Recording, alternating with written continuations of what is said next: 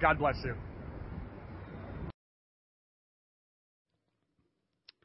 Thank you, Paul. Thank you, Kevin. It's great to be here with you. You know, together we are Greenbelt Church. This month we've been going through a sermon series based on the letter to Titus. And last week, Pastor Kevin was talking about sound doctrine out of chapter 2. This week, as you've already said, or we've already seen, he's not only was he in Niagara Falls, but now he's in Medellin, Colombia. After 24 hours of travel, he has arrived there, and he's preaching perhaps right now because they're on the same time zone as we are. So we're going to just have it. He just asked for a short prayer, and we're going to have that for him just right now. Dear God, we pray that he will be rested after 24 hours of jumping on and off planes and, well, maybe not jumping off planes, Lord, but in and out of airports and cars and all that. And we pray that he will be able to proclaim your word by your spirit and in power, and that the interpreter, through your work, Holy Spirit, will be able to pass that message on and to impact people in their mother tongue. We ask that in Jesus' name. Amen.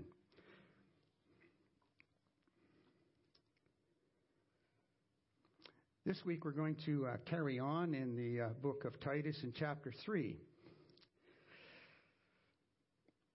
Back in April, actually way back in 2021, I rented this Power lawn roller. Now these things are about, if you're not familiar with them, they're about the size of a snowblower. And you walk along behind them, and it has its own power. Only thing is it's got this big, heavy steel drum on it, and you fill it with water, and then it's really heavy. So I did my front yard, and then I have a strip of grass about 1.5 meters wide between my driveway and the neighbor's driveway. And partway along that strip, there's a bit of a stretch that tilts a little bit toward the neighbor's drive. So anyway, I'm going along with this thing, and it starts to tilt, and it's getting a little tipsy. So I quickly hit reverse. The wheel, the big drum stops, but the big drum doesn't reverse. Instead, everything else goes up and over, including me hanging on to this thing. So somewhere in mid-flight, I let go, and I fall down. I get up. God, thank you, nobody saw. You know. Meanwhile, the lawn roller has gone right over upside down. All of this drama is taking place about 1 foot from the neighbor's car. So I knock on the door and I say, could you move your vehicle for a couple minutes, please? Which they do. Then I go to my other neighbor on the other side and I say, could you give me a hand for a moment? Which he does. So the two of us come up with this thing, and of course we have a good chuckle together when he sees this. And then together we wrestle this thing up onto its feet. Now, thankfully, nobody was hurt. There was no property damage, not even to the roller. These things are tough. And my ego was only bruised slightly. And my neighbor was being helpful. He was doing what is good. Now, you're probably saying, Ron, where are you going with this story? Doing what is good just happens to be the title of our message today.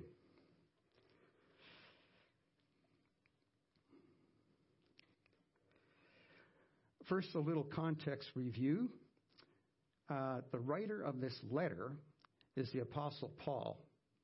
Now, this is one of 13 letters that actually make up 27% of the New Testament. They're all together in the middle. I never realized this. All of Paul's writings are together in the middle of the New Testament. And, of course, the New Testament itself is about a quarter of the overall Bible, the part that was written after Jesus walked on the planet as a man. The recipient is Titus. He's a younger man. He's a Gentile. He's not a Jew. Like most of the people in the early church came from a Jewish background. And he's one of Paul's converts. Crete is one of the larger islands in the Mediterranean. It's about 1.5 times the size of Prince Edward Island.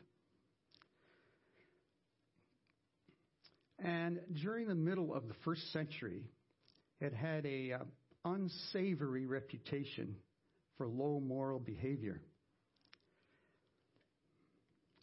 Paul and Titus worked there briefly together, and they introduced new life in Christ to the people on the island. Then Paul left to do other ministries elsewhere. He left Titus there to organize the new followers of Jesus and to appoint leaders or elders in each of the towns and villages on the island. Big job for a young man. And later on, Paul wrote this letter just to clarify and reinforce his instructions to Titus. One distinctive characteristic of this letter is an emphasis on doing what is good. When I was prepping for this message, I went onto the internet and I was looking around. I came across a list of things that talk about doing good and whatnot. There's 15 passages in the New Testament that emphasize something along the line of doing what is good. No big deal, 15 in the New Testament, but get this. 6 of the 15 are in this little 2-page letter. And half of those are in our chapter today.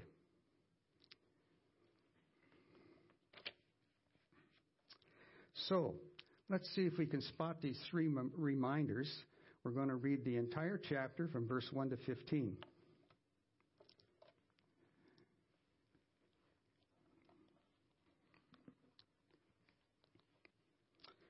Remind the people to be subject to rulers and authorities, to be obedient, to be ready, to do whatever is good.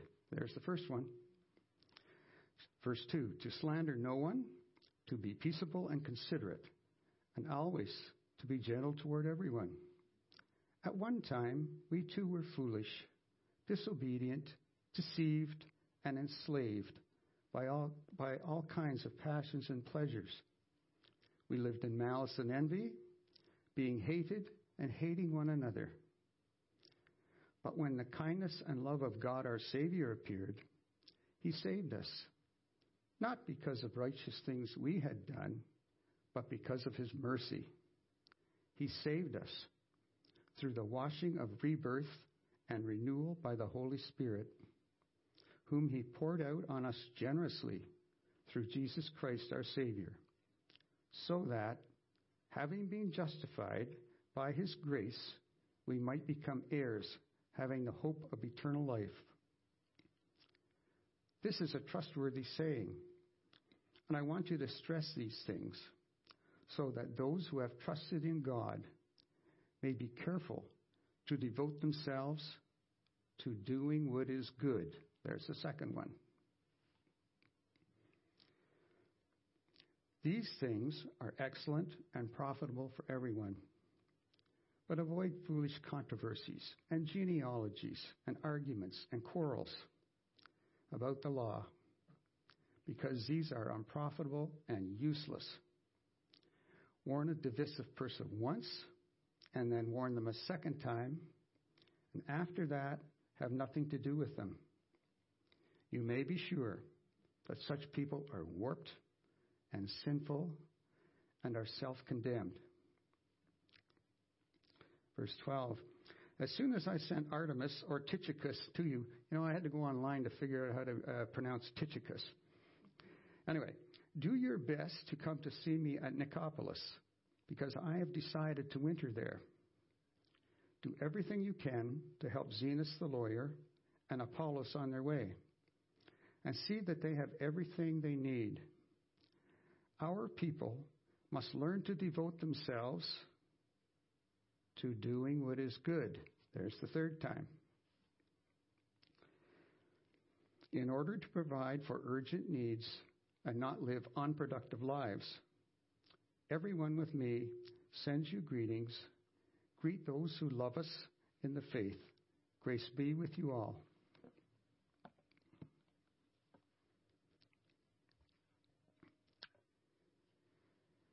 And that brings us right to our big idea for this morning. We are saved by good works. Oh, I thought I heard some murmuring, some concern here. Thank you. We are not saved by good works, are we? No, and whoever did that murmuring and had those concerns, we just saved Pastor Kevin from revamping the whole preaching schedule for the next 3 weeks. Thank you. He thanks you.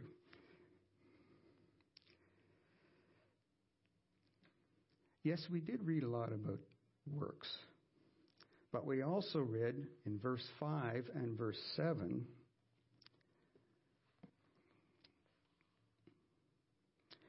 He saved us, not because of righteous things we had done, but because of His mercy.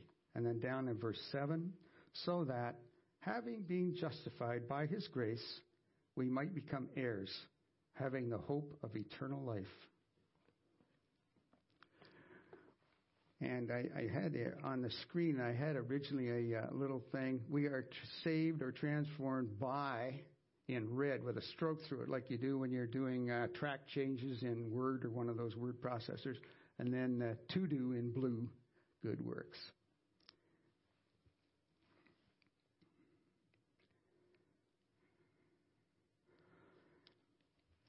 I came across a thing some time ago. It said, grace is unmerited favor, whereas wages are merited payment for work, hopefully well done. So let's try again to express our big idea. We are saved or transformed to do good works. Better now? Not sure? Well, let's see if we can make it work. There's that word, work again.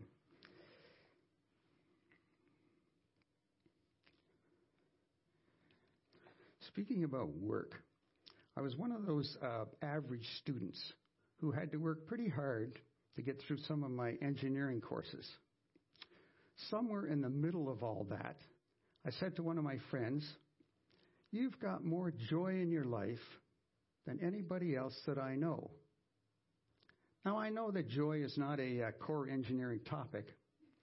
However, we could try and illustrate it graphically. If I'm going along through life, if this is the joy axis, I'm going around, with my ups and downs as a young student.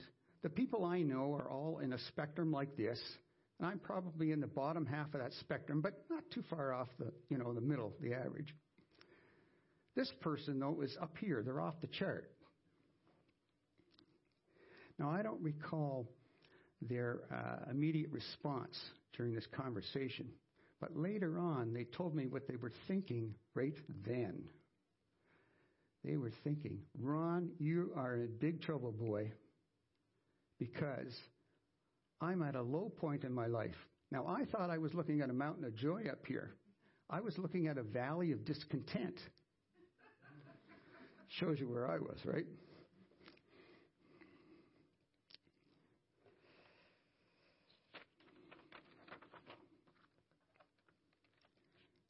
This person was discontented relatively from their perspective because their career plans were being derailed by circumstances beyond their control.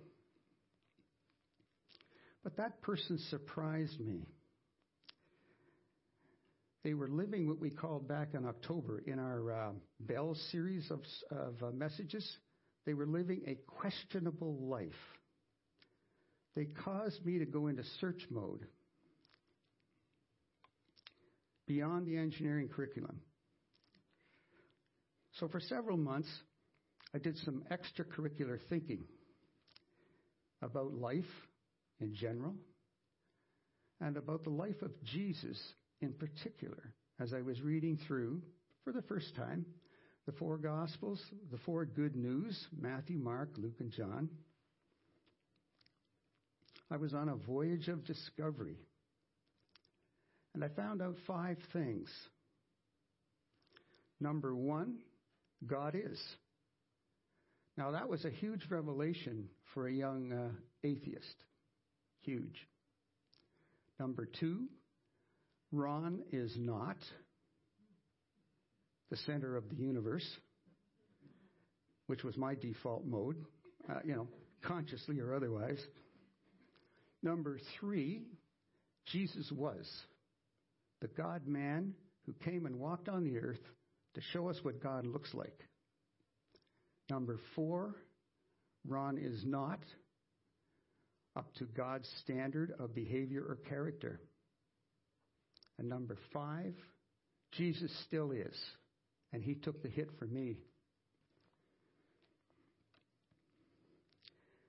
Each one of us at any time in our life can press the update and restart icon and have a little chat with God. Dear God, I wronged you, and possibly I've wronged a lot of other people trying to do things my way. Please forgive me. Jesus, thank you for volunteering willingly to die on the cross, to pay for my selfishness and my pride.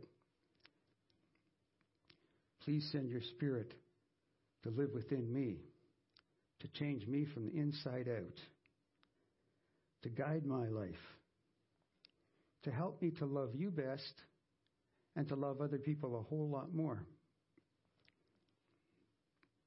Now, if you've just had a similar conversation with God, or when you do, please tell me or a friend, because we would love to celebrate this life restart with you.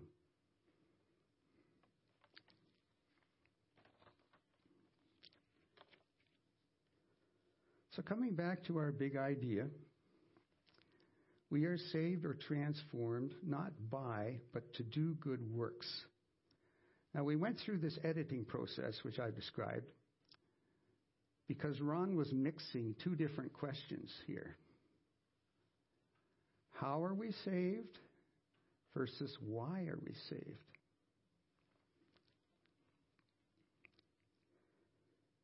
And if you've been doing life with Jesus for a while, you may have added a third question.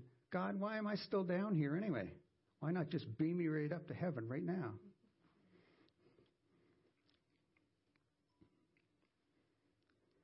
We're more likely to voice or to think that third question if we're having a bad day. Wednesday morning I got up, looked out the window, snow coming down, snow on the ground, snow, no, here we go again, my car's going to be dirty.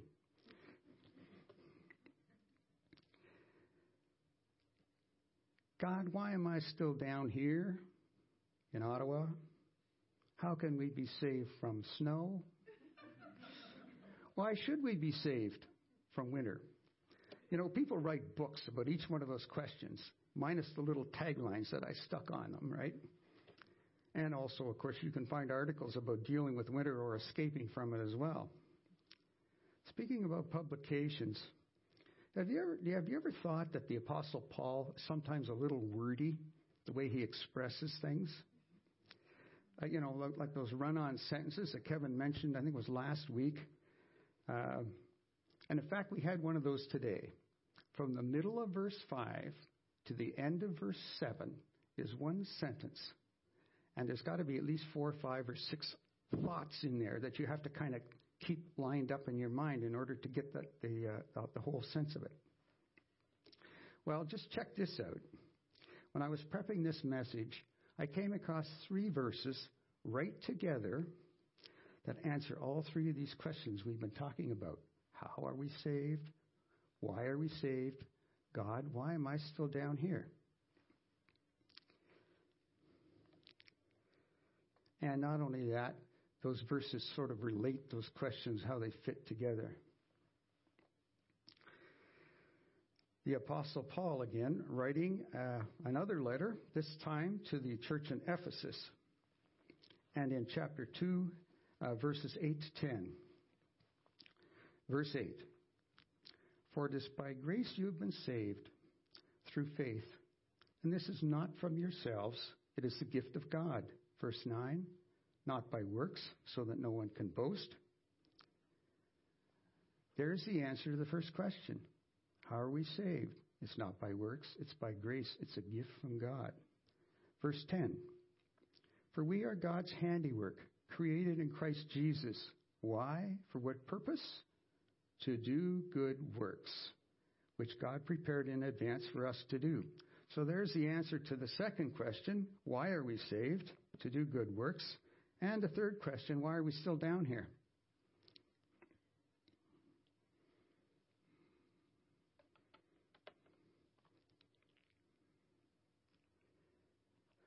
So it's all tied together in those 3 verses. Where works do not fit into God's plan for any of us, and where works do fit into God's plan for everyone who hits the restart, the update and restart icon and starts following Jesus with the Jesus operating system.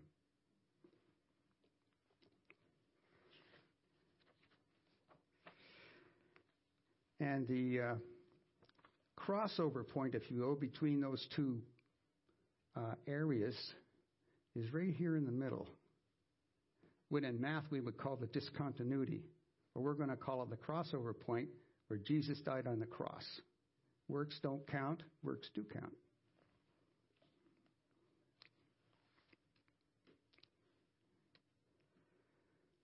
So once I reset my life from me, my, mine, to following Jesus, God has a list of works prepared for me to do. Now, did you catch that little bit? It's in advance. He's already got that list figured out before I hit the restart button on my life. Neat. But why does he have works for us to do? Well, I think the only one with the pay grade to answer that question is Jesus himself. And he does that. The disciple Matthew records that in chapter 5, verse 16. And if you have one of those Bibles at home like I do that has red letters for everything that Jesus says, this is red letters. This is Jesus talking. Verse 16, chapter 5. In the same way, let your light shine before others, that they may see your good deeds and glorify your Father in heaven. God prepares things for you and I to do down here in Ottawa, in the winter, in the snow if necessary, to help other people see God and to bring glory to God. Now just imagine this for a second. Little imperfect me or imperfect you can somehow add more glory to the glory of God, more glory to the King of Kings and the Lord of Lords. Amazing. Blows my mind, really. But Jesus is the one who said this, and he ought to know.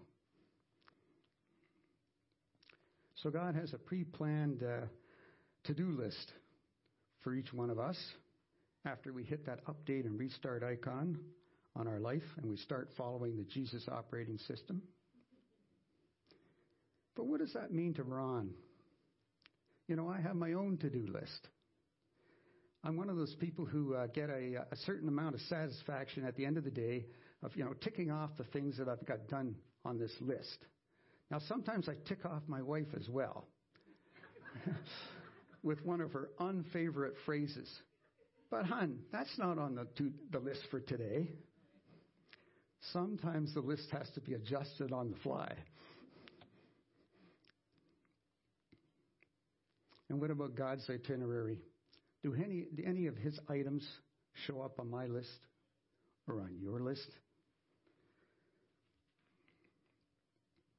Whether you keep your tasks on paper like I keep my daily ones, or I have some of the other ones on the computer, or you have them on your cell phone, or just up here like I used to do when I was younger.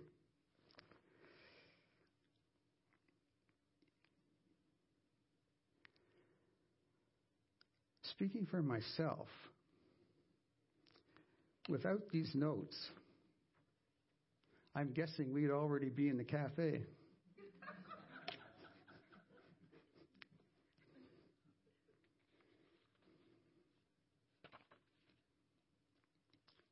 Whatever way that you or I track our activities, it might be sensible to exercise some spiritual due diligence here and just think for a little bit about what is a good deed or a good work anyway. Well, you may say, oh, come on, Ron, that's totally obvious, Our conscience will tell us. God's Spirit will tell us. This book will tell us.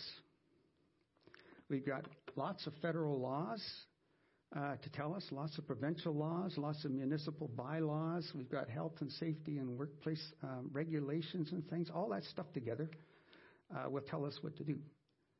Agree, and agree. However, wouldn't it be nice to just have some summary that we can hang on to? I came across a set of criteria on the internet, again, from a Pastor Brian Wolfmueller. And it goes like this. A good work is something that is done in faith in God, it's done in obedience to God, and it's done for the glory of God. It's God-centered. Oh, yeah. And secondly, it's done for the benefit of other people.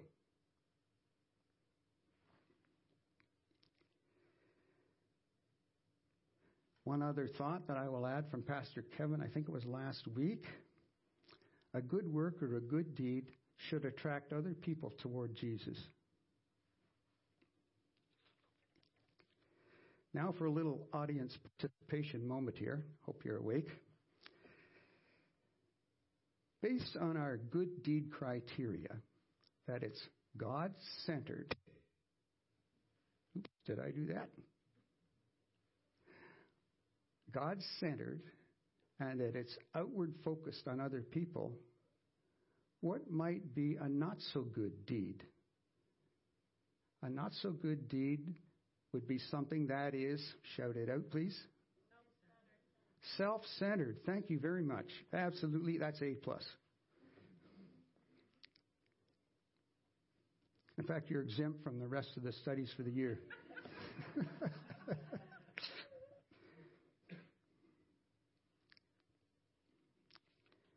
Yeah, it's something to bring me attention, or maybe to ease my guilt, or maybe it's to show other people what a great guy we are, or gal. Maybe it's to make us feel self-righteous, or maybe somehow to put God on our debt. Now let's just stop on that one just for a second here. Somehow put God in our debt.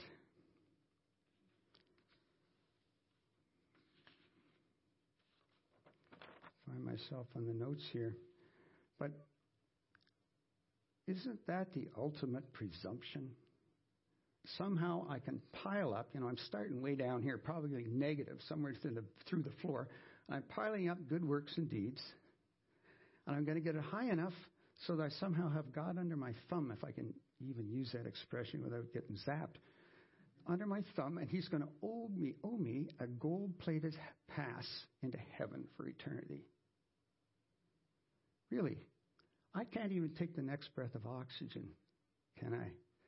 If he didn't load this planet with oxygen, it's the only one we know of, I think, or give me the breath of life so I can take it in. A not-so-good deed might also be one that, notes, help me out where we are.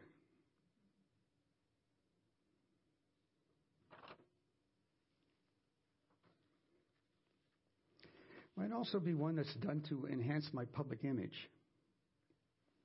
Or anything else that's done, as somebody said, that's for us. A not-so-good work or deed is I-centered.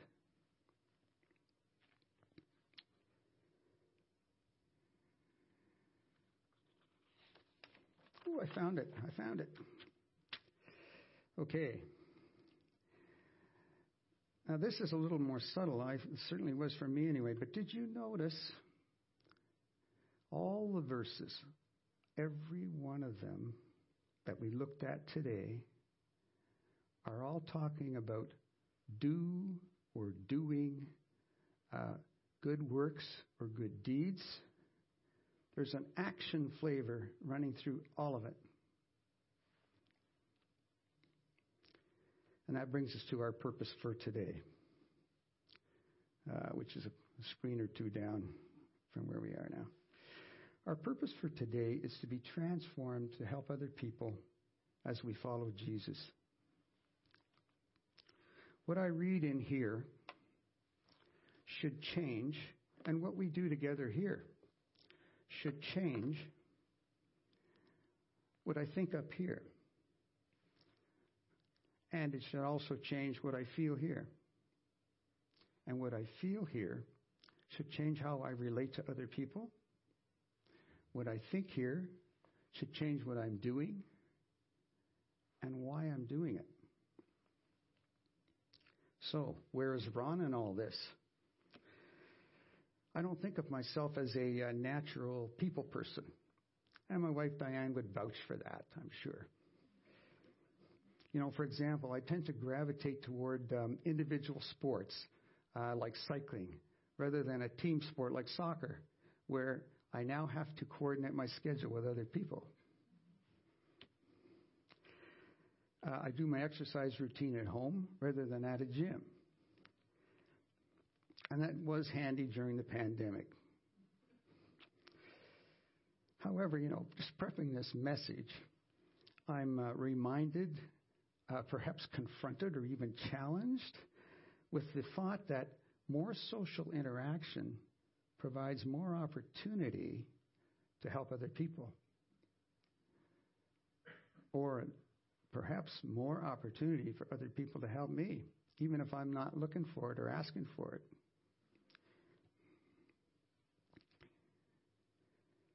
So we're going to wrap it up with just another perspective on our big idea. We are saved or transformed not by, but to do good works.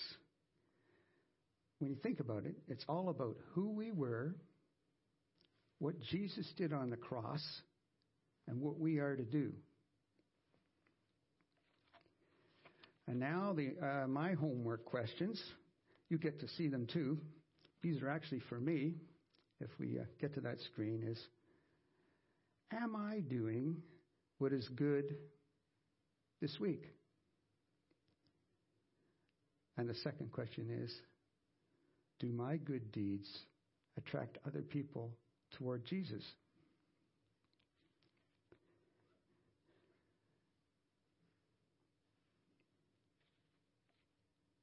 And now let us pray. Dear Lord Jesus, we thank you for going through with the crucifixion. We thank you, Lord, that by your death, we can choose new life.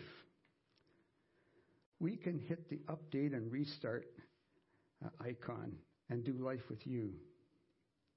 Spirit of God, please keep transforming us from the inside out so that we are doing what is good.